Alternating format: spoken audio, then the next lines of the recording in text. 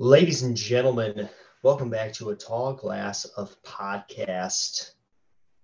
How's everyone doing out there?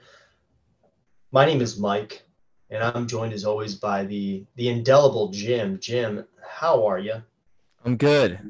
Congratulations are in order, by the way. Thank you, Jim. But I don't think the public out there needs to know about how many kids and stuff I have. I think we need to keep some of It's a that big private. day. But Hey. I had a child, and things are good. Everything is good.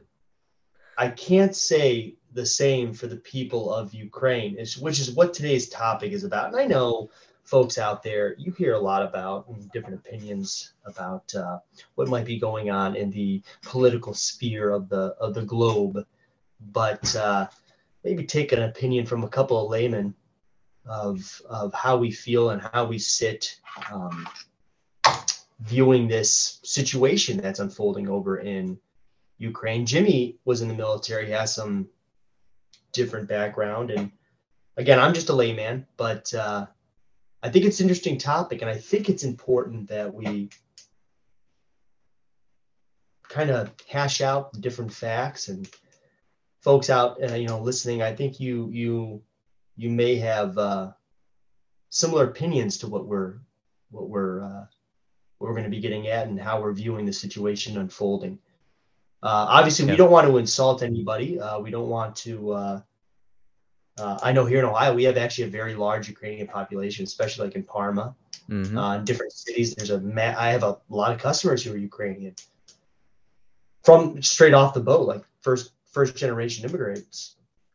Yeah. And then you have people, of Russian descent. So obviously, we're not trying to insult anybody or discredit any opinions. We're just kind of in this episode going to be spitballing all our thoughts on it because it is news. Yeah. So let's launch right into it. I think, Jim, we could shoot over to you. I'd like you to tell us a little bit about a background of what's going on over there. Yeah, lots to unpack, obviously. Break it down. Trying to distill all the different, components. This is impossible. So try to just hit some of the big picture things. But essentially, leading up to this invasion that's occurred over the past 2 weeks was over the past 30 years since the fall of the Soviet Union. You had NATO, which is obviously the alliance, Northern Atlantic Treaty Organization that basically was created to stop the Soviet Union's advances across the world. The NATO basically won the Cold War, and Soviet Union fell, and countries like Ukraine and other Soviet bloc countries became their own nations. And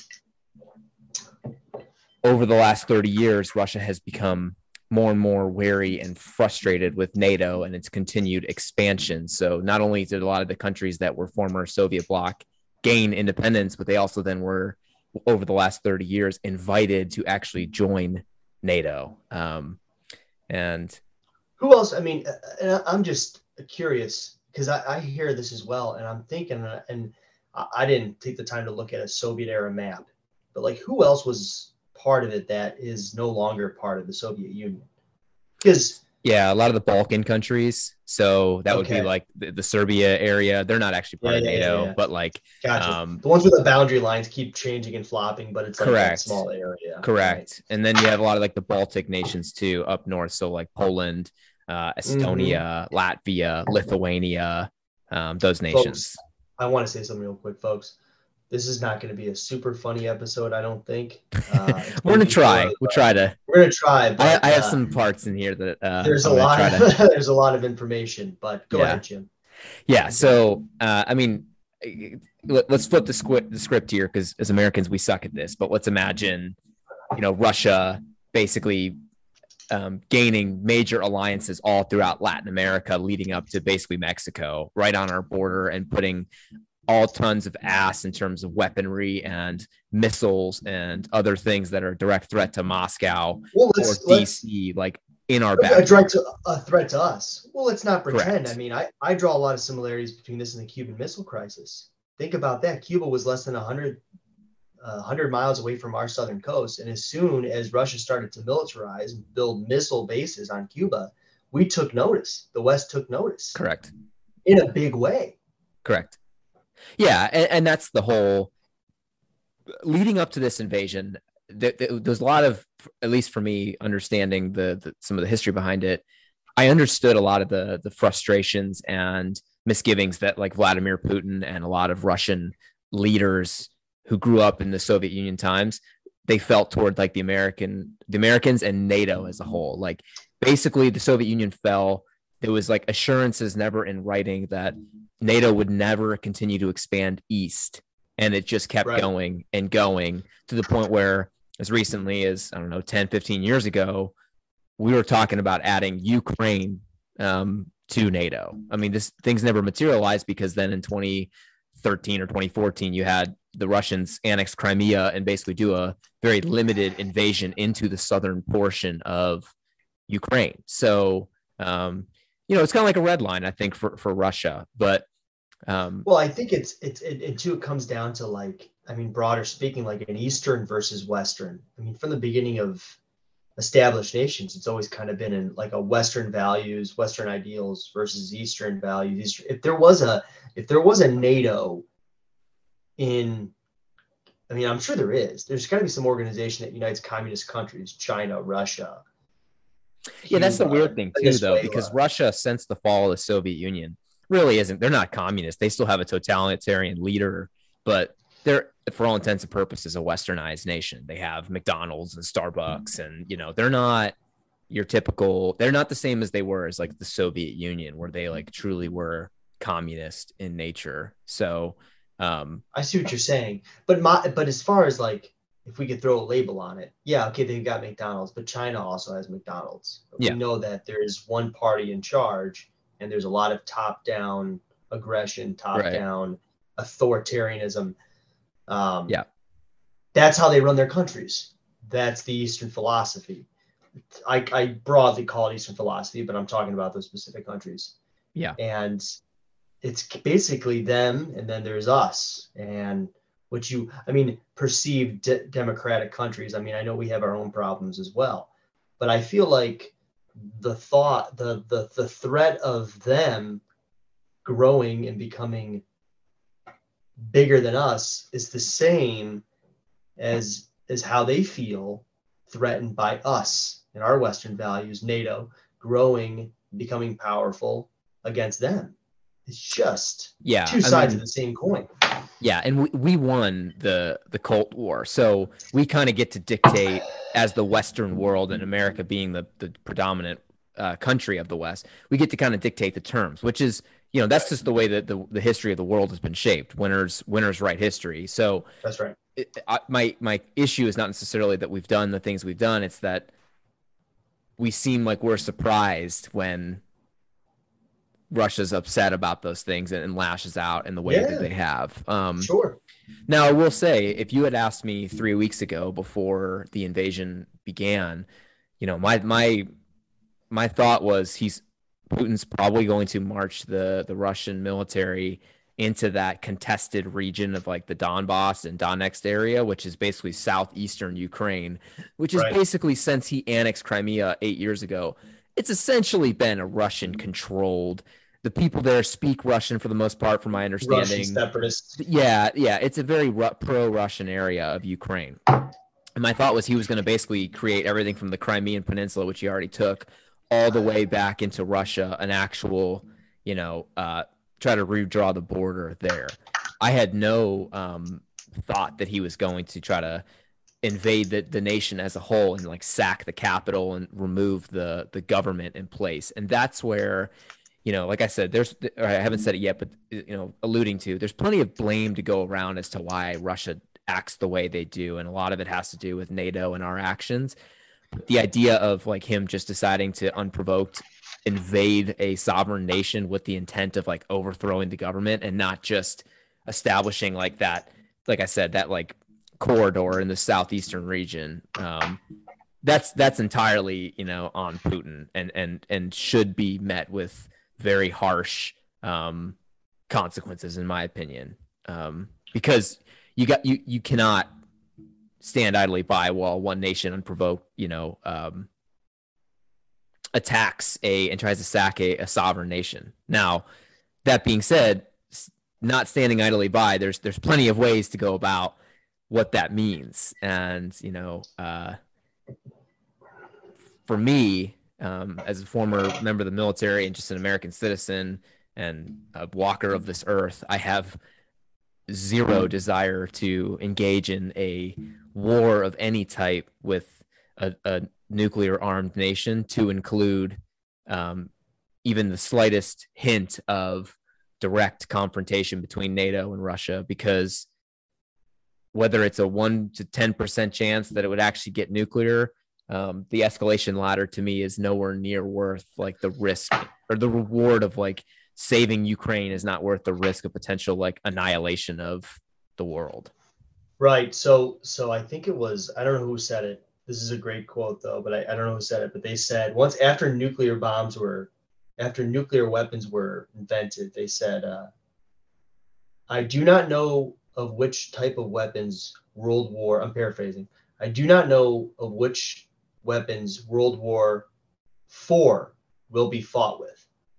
Or no, let me hold on, folks. I've had a couple of drinks. Let me go back. I do not know of what weapons World War III will be fought with, but I do know that World War IV will be fought with sticks and stones. Yep.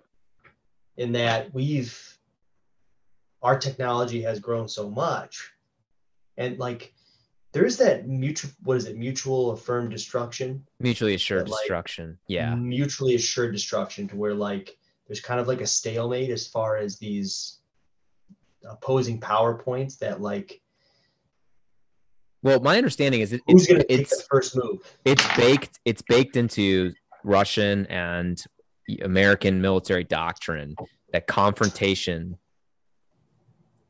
that would even start at like the ground force level, the escalation ladder would lead to nuclear war. As wild as that sounds, and as like doomsday-ish it is, and you would think no rational person would do that, when the other person has that capability, you're going to be the one to want to get there first, and you can't just trust that they're not going to go down that route. So all that is to say, we at all costs, for the sake of the world, for the sake of the Ukrainians, for the sake of both sides of this engagement, cannot accidentally trigger a World War III nuclear war scenario over the sovereignty of Ukraine, period. Can't happen. Jim, you really jumped into it. You just really got to the worst case.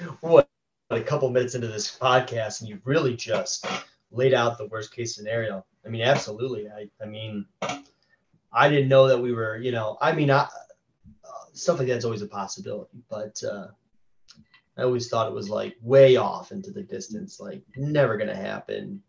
This is all theater. I think it can escalate quickly. I mean, you hear stories of the Cold War, like the Cuban Missile Crisis came very close to nuclear confrontation. Like, all it takes is someone not fully understanding what the intention of the other side is. I'll use this example of, there's been a lot of talk right now, which thank God, this administration I have more issues with than I do, positive things to say. But one of the things I've been very appreciative of is, one, the no boots on the ground, American forces in Ukraine. They're not fucking part of NATO, so we have no alliance to, engage our forces there. And the American public would not, support it in the slightest. But I don't think so at all. There's been a lot of push for this idea of like a no-fly zone, or like arming the Ukrainians with like American fighter jets. And it's like, look, I know we're giving them like Javelin missiles and anti-tank missiles, which there's an argument to be made we shouldn't even be fucking doing that. But the idea of giving them like strategic level fighter jets, or the idea of we're going to enforce a no-fly zone, meaning if a Russian aircraft enters Ukrainian airspace and we have a no-fly zone, we shoot that aircraft down. That immediately, to do that, NATO has to shoot down a Russian aircraft to do that, which would start a NATO Yes, it versus is. Russia war. But here's my question. I hear this red line shit all the time, Jim. I hear these rules all the time. And I know, as much as anyone else knows, that these, without enforcement, this means nothing. We talked, who was that guy who was gassing his own citizens? This was years ago. In Muammar Syria, Gaddafi. Assad. Yeah, Assad. How many times did that red line get moved? Well, that's why you don't. That's why you don't draw the red line, in my opinion. That's But why but what I'm you don't say, look, we're going to do a no fly zone, because then you have to enforce that no fly zone. Which but what I'm saying is, if they say, okay, we no fly zone, you can't do that, and then okay, sure as shit, here comes a plane overhead, boom boom, shot it down. Oh, you know what? It was just a bunch of rebels, a bunch of Russian separatists acting beyond the orders of the Kremlin. This is just so that they don't have to escalate this fight any more than they have to. You know what I mean? Like, without like enforcement, what does any of this mean? enforcement in what part are you talking about right now? You talking about like the Russians enforcing if we shot down an aircraft, like their Correct. escalation? Correct. I don't Is think it they worth want the to risk? I mean, you might be That's what I'm right. They saying. wouldn't. No, They might it's not not worth it. respond. They might not respond. But let's say there's a 10% chance they would respond. Now we're Yeah. in World War III. It's not worth it. Right. It's Right. not worth it. I thought there was a less than 10% chance that Well, he wait a would minute. What if they get invade. shot down and then our side says, "Oh, you know what? That was some guys acting without our orders." You know what I mean? Like, I feel like that's what would happen afterwards. It would just be deniability, just to, and then these things would just continue to happen. Yeah, I mean, I'm not willing personally to gamble like the fate of mankind on like maybe that we'll be able to fool them into thinking it was some separatists, or like maybe we'll be able to Yeah. deny our way out of it. Like, It's the not even Russians about have fooling. pretty It's strong not even about technology. fooling him. My question is whether or not this is just all grandstanding, puffing a chest. That's my question. And at the end of the day, are the guys that are in these smoke-filled rooms, are they just saying, "Hey, let's make theater of this"? I mean, they're I don't bombing cities. It's not like it's just a troop mass at the Yeah. border. I mean, Yeah. they're invading a country with the intent of sacking the government. So, By the way, and I just want to go back to the history real quick, folks at home. I don't know if you knew this, but I believe that like 30%, somewhere around that number, 30% of Ukrainians speak Russian as a first language. And that back in Stalin's time, you remember Stalin, before the Soviet Union? He moved he was he was kind of the first major leader of the Soviet Union, but correct. Yeah. Correct. He moved a lot of native Ukrainians out of Ukraine and imported, like, I guess at that time, Russian people into Ukraine. So a lot of them are kind of displaced as it is. A lot of that country's, I guess I would say, you question how much of their population actually has allegiance to the country that they live in, which I guess is a foreign concept to us, right? In the United States, but 30% is a pretty large number for the amount of people that are there. Yeah.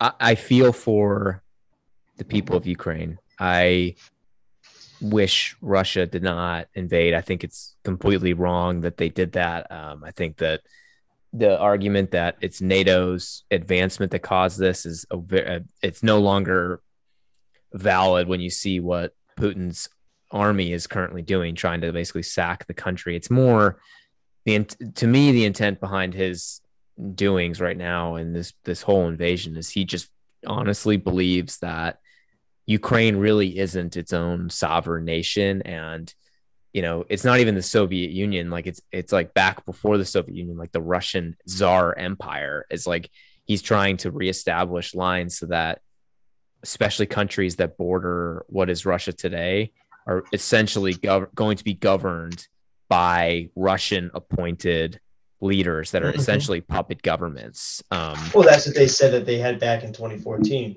That Viktor Yanukovych, who was ousted out of office. But he's like now fighting Putin in the streets. Like he's like taking up arms in Kiev. So, but yeah, he was more pro Russia than the current guy, Zelensky. So, Right. um, I mean, like I was saying, I feel like I think we should be providing, aid and to some extent lethal aid. I'm not on board with like the amount of weaponry that we've flown into Ukraine for a lot of reasons. But um, at the end of the day, Ukraine is not like this. This is going to sound like harsh and cold, but this is just the truth. Ukraine is not a strategic ally of the United States. We are not. I am kind of an isolationist, and I am not a Yeah. fan of Yeah. being in the business of like going to war and trying to be like the world's moral police, especially when the country that we're trying to like stop is not, some like third world military. Like the Russian military has a vast amount of capabilities. And even if we won the war, I mean, what's going to be left of this country and the rest of the world in that situation? So, yeah, I'm not a proponent This non isolationists, it's interesting because I think like our generation, this younger millennial generation, a lot of us feel like we have this non-interventionist mentality.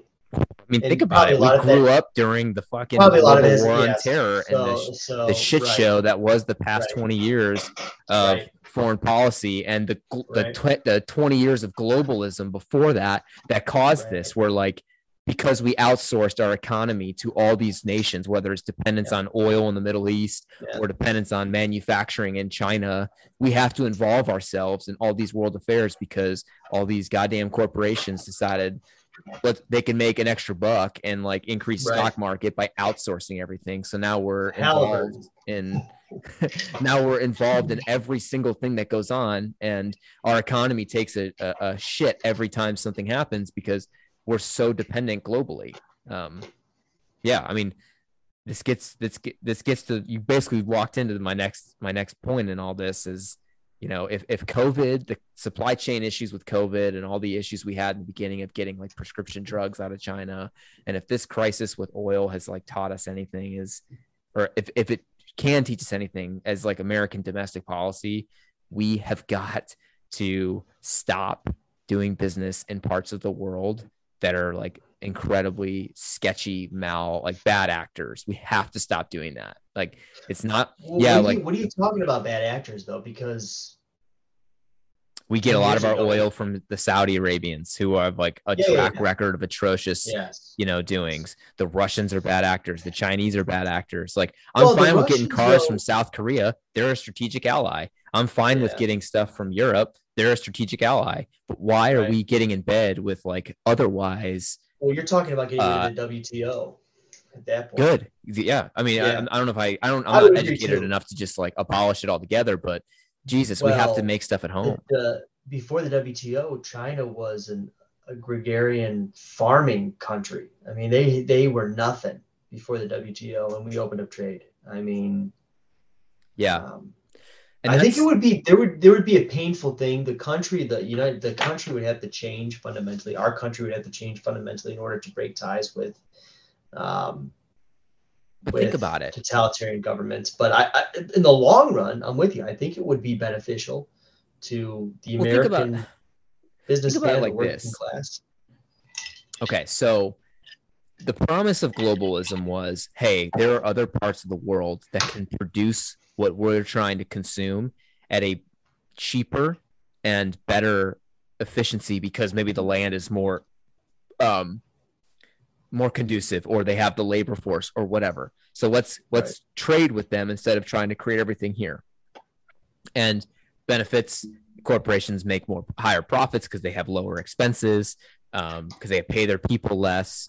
Um, stock market goes up, our economy grows. Okay, that's the benefits, and that's great during the good times.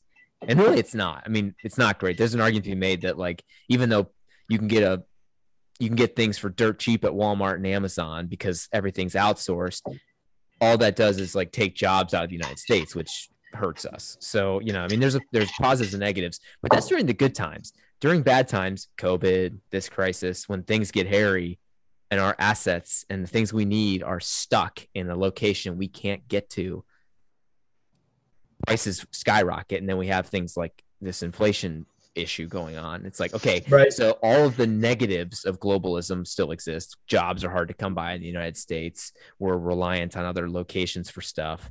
And then Our labor force has atrophied because exactly. And then the only positive, the positives being lower prices at the grocery store for stuff go to right. shit because we can't get the stuff. So basically, it only is like somewhat good during the good times, which I mean are fewer and farther between anymore. I mean, this world is just it's a wild place, and not to say it always hasn't been that way, but we're just so much more connected globally than we ever have been, and Right. that means every goddamn crisis that happens all over the world affects our shores more than it should. Yeah. No, I couldn't agree more. Like you said, and we're going to feel it. I mean, gas prices, it's like $4 a gallon now. I was just driving. I just was going to fill up on gas. That hurt a little bit. Of course, I have to pass that expense on to my customers, but that's just how it goes. Yeah. So, but everyone's going to have to feel that pain because that is what we're experiencing. Part of me, though, also says like, well, are we taking advantage of these countries fiscally? Are we taking from them the resources they have? Maybe we have these resources in the case of gas. Maybe we have oil reserves. I know we have oil reserves. Yeah. And in that case, from a fiscal standpoint, Jim, I'm going to disagree and say at this point, we should be taking from them at whatever price we can get it. That way, when their reserves run out, we have our reserves. We can flip it and turn around and sell it to them for 5 times the amount or whatever it might be.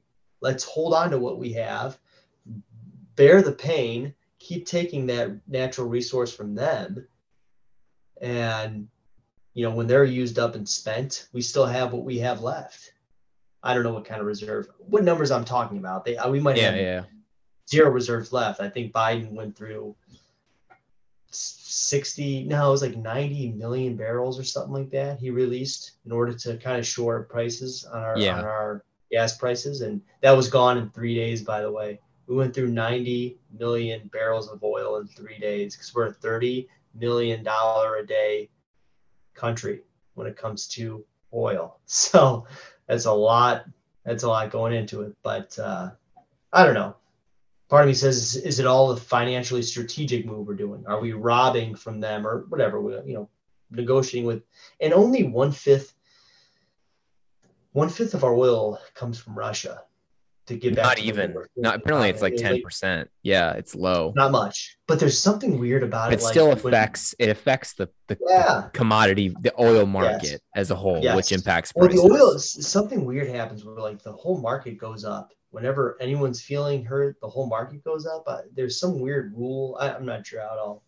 But yeah, it's got systemic effects. Well, and I think the right talking point right now, like the right side of the aisle talking point is, well, you shouldn't shut down the pipeline, and we that's why we should be drilling at home and not, buying abroad. And like, I don't think the answer is more drilling. Like you said, I don't think it's a shortage of oil here. I think it's how we're positioned. Not to say I agree with like shutting down the pipeline, but I don't think that like in the near term would like fix gasoline prices right now, because my understanding is it takes a while to get things up and running at new refineries. Granted, there's a lot of refineries apparently nationwide that are like the lease is still held, but they're not being drilled right now because like the companies are still waiting for like payouts from the government over the COVID negative oil prices that were happening 2 years ago because no one was driving. I don't really know the details of that, but what I'm trying to say is, okay, so the year is 2022. We have all this technology.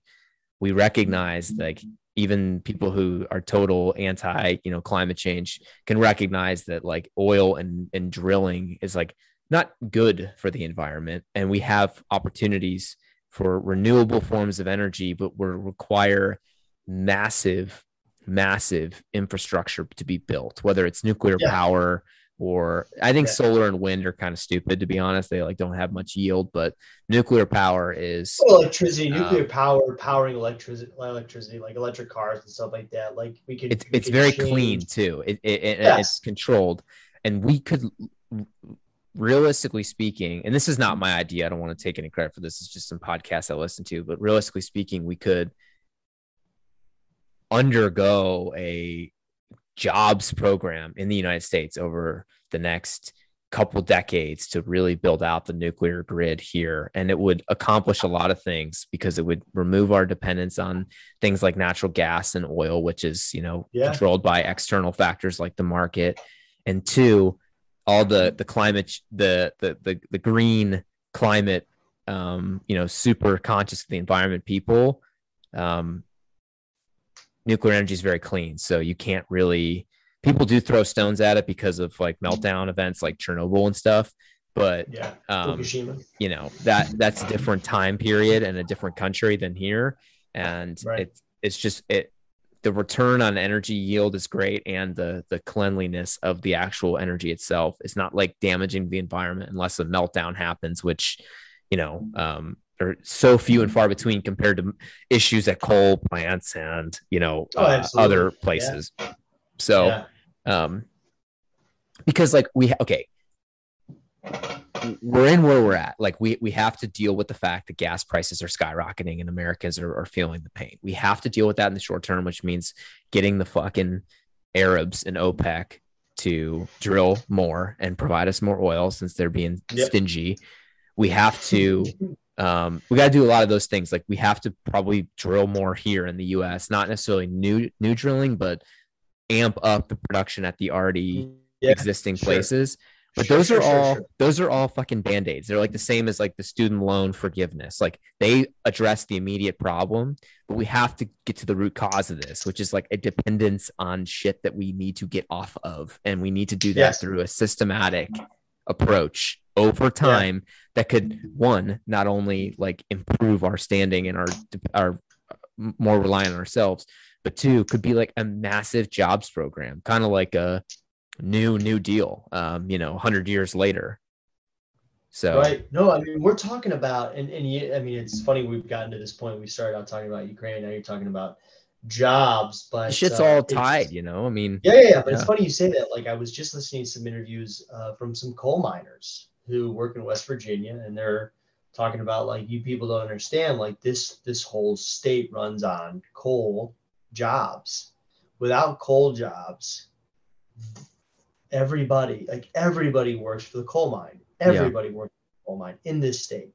And without those jobs, drugs, crime, everything else, this state will sink into direct poverty. And on my way to visit you not too long ago, we had to stop in West Virginia and we had to get gas there. And I couldn't help but think like a lot of poverty. You say jobs, these all could be jobs in these nuclear plants where these people are picking up, like, I mean, entry-level jobs. I mean, it's factory work at the end of the day, right? It's regulation, it's regulatory work. It's this, you have to make sure that this dial stays between this number, you, that's what you're in charge of. These people don't have to go get degrees. They're not the ones that are designing the freaking reactors. Right. These are people who could just be looking at dials, looking at gauges. I've done plumbing work at a coal-powered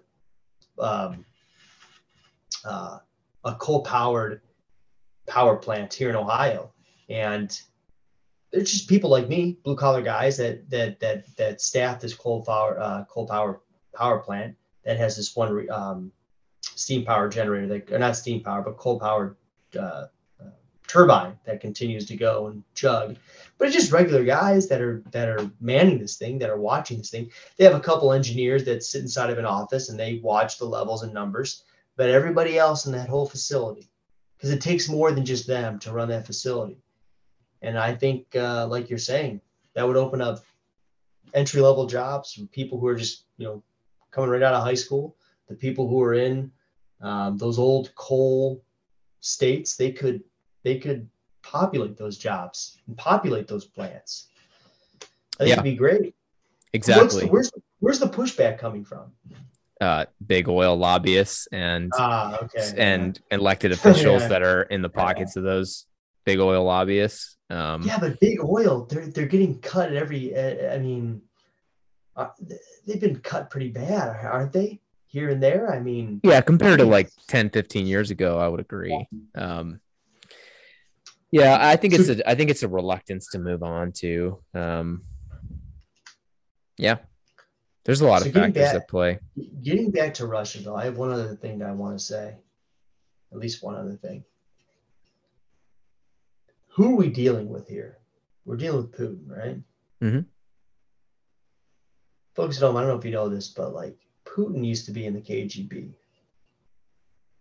You did. So he's probably killed people. Yeah, He's a probably lot. he's probably tortured people.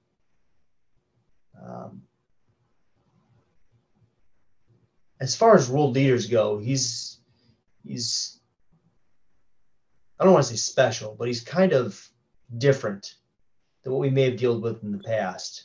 As far as like superpowers go, right? I don't think Donald Trump's killed anybody. I don't think Biden's killed anybody. Um, and why I'm bringing that up is like, how do you get inside of the mind of a guy like that? What does he want? And I know it's not just him. He's got big business in his country and tradition in his country, but like, is he gonna stop? Like, what is he? Yeah, He's I kind mean of a thug. that's the $1 million question. I would say that he's a hyper nationalist, not even so much like Soviet nationalist. Like I said, this goes back more to like even pre-Soviet, like So that's the first Russian time I'm hearing that. Tsar. You're like he's like a czarist, like Yeah, because going back to in like that speech he gave before the invasion a couple weeks ago, he gave a long speech that he basically said, like Lenin, who began the Soviet Bolshevik revolution and all yes, that, he basically absolutely, said yeah. like Lenin was wrong for allowing Ukraine to become its own republic and stuff like that, and like he doesn't. I mean, he grew up in the Soviet Union, so he definitely shares some ideology there. But I don't think it's like that communist ideology of the Soviet Union. I think it's more of just like the Russian Empire and the belief that like ethnic Russians and like Slavs are part of what he believes to be like Mother Russia and like or the spheres of influence around Russia.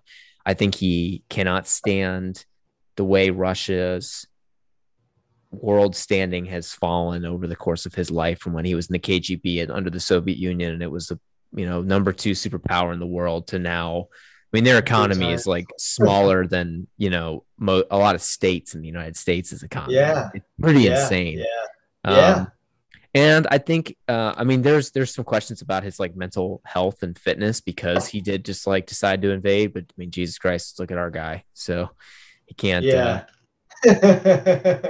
He's having a hard time What getting did through he? any public speaking engagement. Yeah, So um, yeah. He called Ukraine something else besides Ukraine. I can't remember I what it think he called was. them Iranians. Yeah, Yes.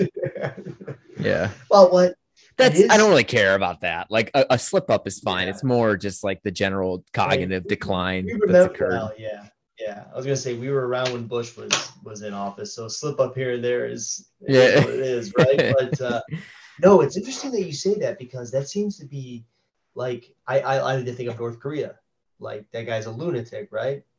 And their economy shrinks and shrinks and shrinks and shrinks, and the people are starving. Yeah, he They doesn't have give a no fuck. influence. Yep. He doesn't give a fuck. And that's how Like, Putin is. I really think that these sanctions are not going to do anything except like but punish these Russian citizens, which sucks. Like right, they're right, not right. responsible for this shit, and it's just going to piss them Exactly. off more. And But I think the difference is he's Putin saying, I'm not going to end up alone with my people dead and I'm in this ivory tower. I'm going to take as much as I can yep. before it gets to that point because And think I about it. am, Yeah. Yeah. Go ahead. I'm in that same position where my will vows to be done. And what I think needs to be done for this country will be done at the sacrifice of I don't know how many lives, I think, but it's what I feel needs to be done. yeah. And I think my whole kind of rant that I went on about like the United States needing to do things ourselves, I think he has that same belief in Russia. He's like, I don't care if I cut all ties with the world and they stop. Like, good. I want Russia to be back to the way it was when I was growing up, where like we were our own world essentially. We did everything ourselves. We didn't rely on anyone else. And I think there's also a belief, like it's almost like a nihilist belief in Russia of like, well, if we can't be a world superpower, then like nobody is allowed to be, and we're just gonna like Yeah, destroy the yeah, world. Like it's a very yeah. fatalistic view, but it's like, you know, what are you gonna do? Sanction me? I don't care. We're gonna weather the storm because I mean, there's like that whole adage, like never underestimate the Russian people's tolerance for suffering, because the amount of people that they lost in the world wars and just how that their Oh culture yeah, is so much more collectively centered than ours. Like Americans, we yes, bitch about everything. They're much more just kind of stoic people. And yes. I really think he's like, I can spend the rest of my life watching my country continue to fade into the abyss of Diminished. relevance, Yeah, yeah, or I can like shoot and I can take my fucking shot and see what happens. So I think yeah. that's what he did. And for sure, dude, for sure. And it's not to be taken lightly, No, um, because I think he's seen some shit. I think he's a man who's experienced. And how many world leaders in the United States can you say, they've actually experienced some shit? They've actually right. been in the shit. Um, Not to be trifled with. And I have a question for you. Um, why is it? Here's my question. Do you think that there is the East and the West, and that Ukraine would have been better off as a buffer, kind of like a mix in between, that it was a bad idea for them to join NATO, that it would have Yes. been better if they kind of stayed as that buffer Yes. It was a between the terrible East and the idea West? Okay. for us to invite Ukraine into NATO, in my opinion. One, because of just the predictable inflammation it would cause and irritability it would Yeah. cause with the Russian people and the Russian Yeah. government. And two, yeah, I don't really want NATO. Once a country becomes part of NATO, they're under the umbrella, and now we're like, it's not as simple as like, oh, come on into NATO, like come join the party. We are pledging allegiance to the point where if you are attacked, if you attack one, you attack all. I don't want to be over as like the only superpower in NATO as the United States. I don't want to be So, over. Uh, well, Canada's part of it too, right? yeah, they're not a superpower. I don't want to be overcommitted to countries that, Yeah. you know what I mean? Like, you want your alliance to be of like equally, strength No, or close to it. no, Like, no. Yeah, you don't want to right. It's roll like with when a you're big group of like, right. yeah, It's like when you're in a club and you're the giant dude, and then your small buddy starts mouthing off to somebody, and you're like, "Hey, dude, don't fucking. Why don't you yeah. Why don't you relax a little bit because you're gonna Because I'm get gonna us have to both in fight your trouble." battle. Yeah, Yeah, right. exactly, You're about to exactly, get your ass handed to you, and I have to step in. Yeah, no, for exactly. sure. Yeah. No, it's. And here's the other thing that's kind of strange to me, Jim. Back in 2014, Russia started rolling in on Ukraine. Okay. Mm-hmm. And this is foreign to us, I guess, because the fact of the matter is Ukraine's a large landmass country, but they are nothing compared to Russia, and Russia surrounds them on pretty much two sides, Yeah. almost three sides. Back in 2014, they rolled in and they took settlements on Ukrainian soil, and then I guess for the next fucking how many years has it been? 7 or 8. Yeah. 7 or 8 years. They didn't do anything. Not that they could, but like that concept of like Mexico or Canada just showing up and saying, "Hey, this part of Montana, it's ours now. We're going to start building bases here, and we're going to ship exports over here and products and stuff. It's ours." Or invading fucking Miami, Mexico sets up shop and says, "Hey, this is ours now. We're taking this." it's kind of a weird concept in that I know that, I mean, I guess my answer to that question is Russia's a gigantic superpower country that just, yeah, rolled in and said, this is ours now. And we promise we won't go any further. As long as you don't aggravate us, we won't aggravate you, but this is ours now. These settlements are ours now. Isn't it kind of a weird concept? Yeah, you've Like had, I mean, those settlements are on Russian territory or on Ukrainian territory. And they've been that way for 7 years. And they've fought. There's been 14,000 deaths since 2014. right. But like it's kind of strange to me. It also strange, like what changed too. So like what caused Putin to decide to do a full scale invasion instead of just continue to do that? Yeah, that is strange. I would say it's Tough to get in with the mind of him. It really is. yeah, well, I would say it's with Zelensky or whoever the ruler is now, just Mm. kind of amping it up and amping it up. I know that he's been in since 2014, but um, I don't know. It is tough. It is tough to get into the mind of things. I don't know, man. All I can say is you got to come up to something, some sort of treaty or I don't know. I don't know Yeah, what's gonna. I don't know. I think that's really important because we have to find a way. So we're waging this like economic warfare on Russia through sanctions, through companies no longer doing business. I mean, we've basically financially canceled them from the global system, which is going But, to go ahead. but what are we hoping for? Exactly. We're hoping that if we cripple their economy to nothing, which these sanctions will do Yeah.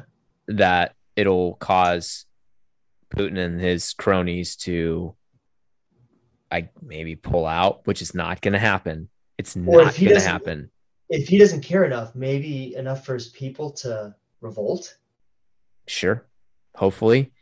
I think it's unlikely, given how much of a stranglehold the Russian like security forces and like just general system has. It's not like, Yeah. you protest in the street, your ass is going to prison. The gas prices went up to $4. I'm ready to storm the Capitol again. um, so that's also another thing that really concerns me because let's picture the situation like, okay, let's say Russia is a man with a gun and he has Ukraine as a man hostage. Okay. Yeah. He has a gun. Let's say the gun is metaphorically a nuke. Okay. And I'm the police officer who comes in and I have a gun that's also a nuke. I'm the United States and NATO. Yeah. Yeah, like ultimately I can beat him because I have my gun trained on him and he has the gun trained on Ukraine. Yeah. But he still has a gun. Like, and what you don't do in like a hostage situation, because that's essentially what we find ourselves in. Because Putin has like, we've talked about his hyper nationalism, we've talked about his worldview. This is not going well for him. It's been a very difficult few weeks. Granted, it's very early, but they're not just like, they didn't just sack the capital. The Ukrainians didn't lay down their arms. Russian military members are being killed. It's kind of starting to look a little bit like a shit show. And yeah. Yes. that's going to make him even more fucking pissed off right now. Mm-hmm. Now that strength he wanted to project is even looking worse, and we're crippling his economy through these incredibly difficult sanctions. It just concerns me that we're backing him into a corner, like this man with a gun. We're backing him into a corner instead of hostage. You're trying to like negotiate, and like even once they take their gun down, maybe then you'll like tackle him to the ground and arrest him, but you're not like gonna shoot him in the foot and then like throw and then tase him and then like we're doing all these things that's just like backing him more into this corner of like, fuck, maybe my only option is like world annihilation, and if I can't, if Russia can't have it, then nobody can. And I know this is obviously just very simplified like phrases and metaphors I'm using. I don't think it's that far off though. And we have to find a way. Like, I think the sanctions are way too harsh. I don't think they're actually going to accomplish much of anything. I think it's all big, like theater. And ultimately, I don't want to force him into a corner where he feels like he's been humiliated and Russia's been humiliated and the world ends. So Yeah. we have to find an off ramp to the situation that allows him, even though we hate him, allows him to like save face. Because if he can't, that could be it, you know? Um, and I know this sounds like I sound like a very like Russian apologist for a lot of things. Like, I'm not saying that. Like, I hate all the things that have happened, but I'm realistic about the fact that he's kind of crazy. He's very brash, and he has the largest arsenal of nuclear warheads on the planet. Like, Yeah, he invaded a but country. like we also have to understand, like, this isn't some despot. This isn't Idi Amin. This isn't Muammar Gaddafi. Like complete lunatics who Right. fucking dine on turtle eggs for breakfast every morning. Like these are this guy has an established country. Like, yeah, okay, he might be losing touch a little bit, but he's been running a country for a pretty good amount of time with 20 years. Yeah. a lot of people, and a very heavy military budget. There's money there. And their economy, yeah, it's been shrinking over time, but like there's something to be said about the size of this country and that Yeah. at one point, um, if you go back far enough in time, it might have looked identical to a European country of the same size. If you go Yep. back far enough in time, right? Mm-hmm.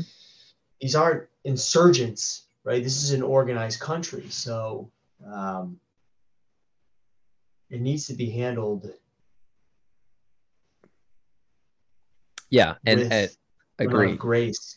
If I were What would if you I do, were in Jim? charge, You're in Joe Biden's depends right now. And what are you to do? What are you going to decide for this country? yeah. So I mean, it's the cat's out of the bag with these sanctions. But like, let's say we rewind the clock, right? Like 2 weeks ago. Okay, boom, Russia invades.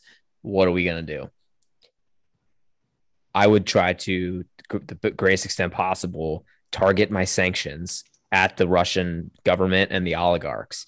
The problem is, and no one wants to admit this, the problem is we can't fucking sanction these oligarchs from Russia because all of their money is in shell company after shell company after shell company, which is then Mm-hmm. involved in American financial system. So basically, Mm. it's convoluted.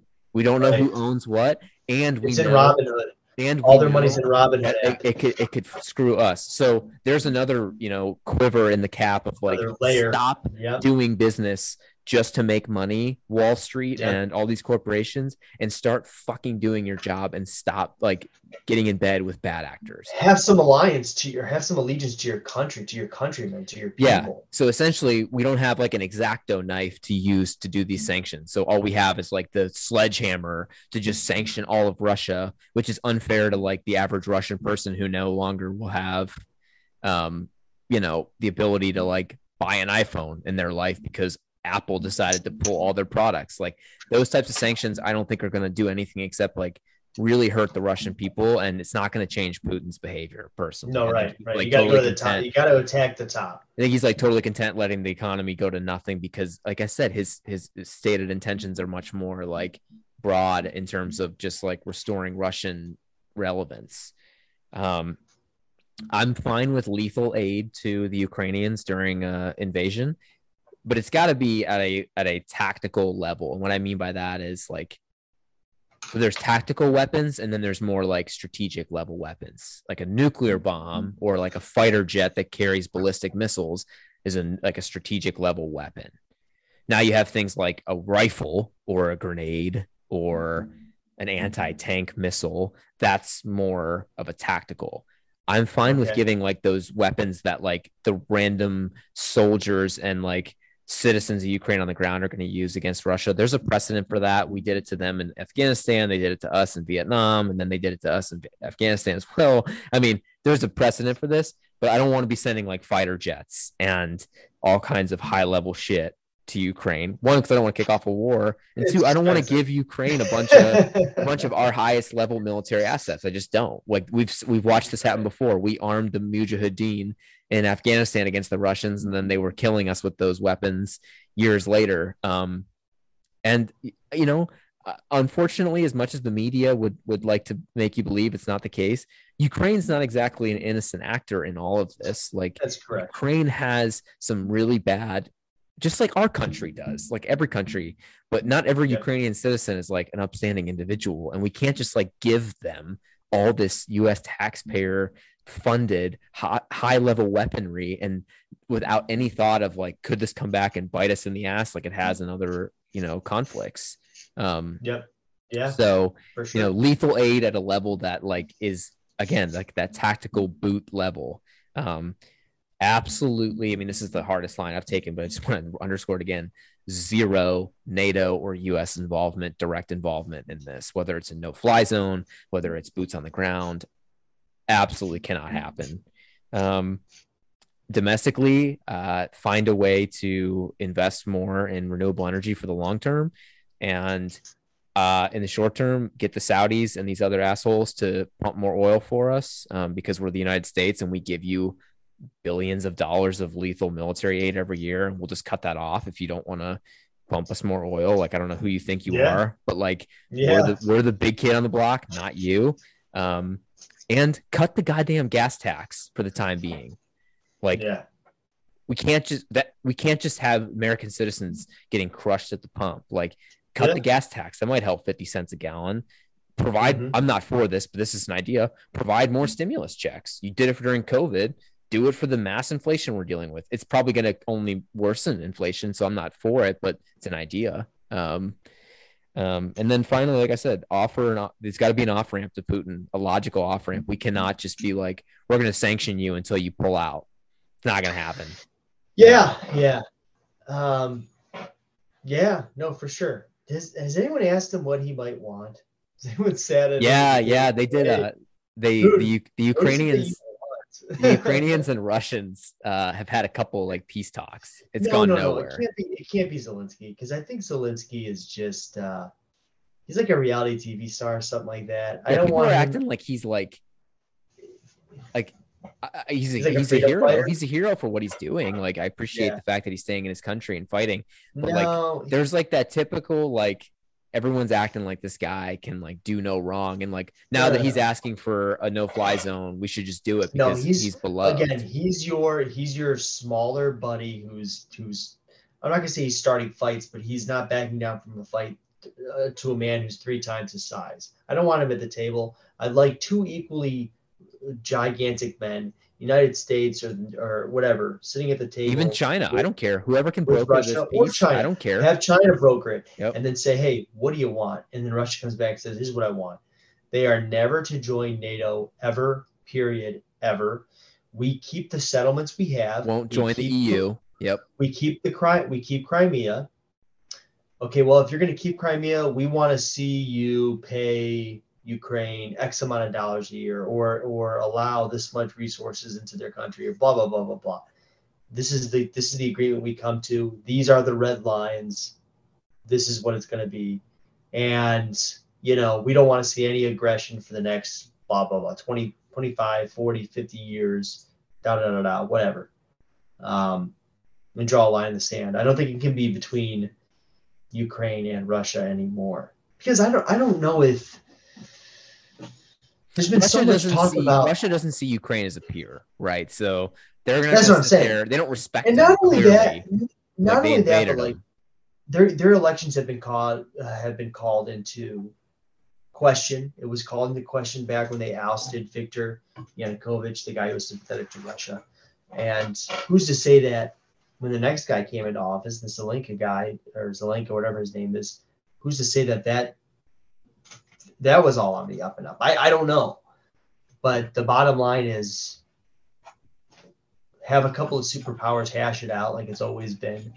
It's always been that way. One of those eyes wide shut parties. Yes. Yeah. One of those orgies.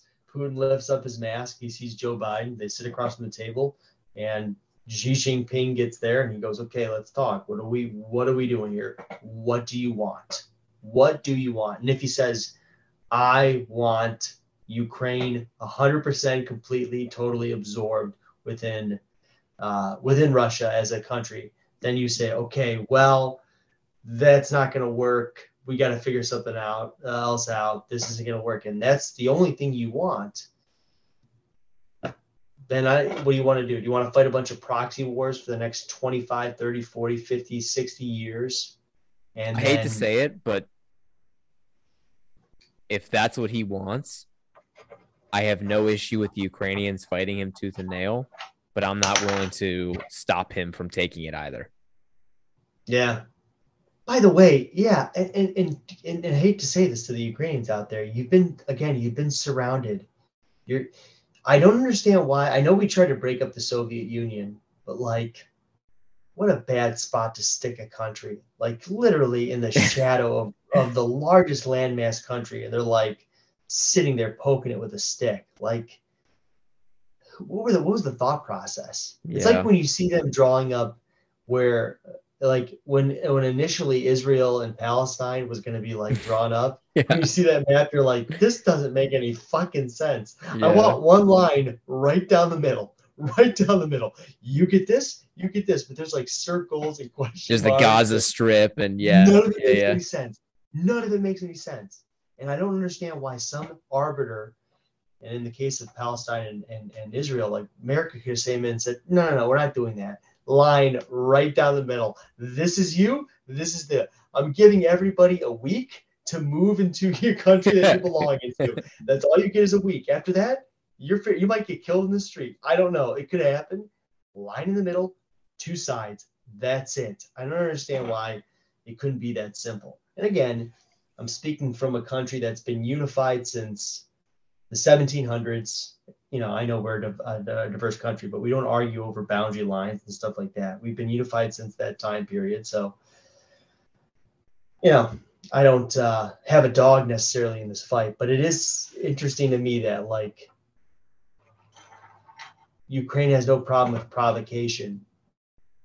When you look at a map and you're like, this is what's going on here, geographically at least. You know what I mean? So yeah, I don't think they provoked anything this time around. I think this was pretty unprovoked by Russia. Now they're fighting them, and you know that's their prerogative, man. If they want to fight to the death, by all means. Hey, I'm always going to root for the underdog. Yeah, I mean for sure. Again, they can fight them off.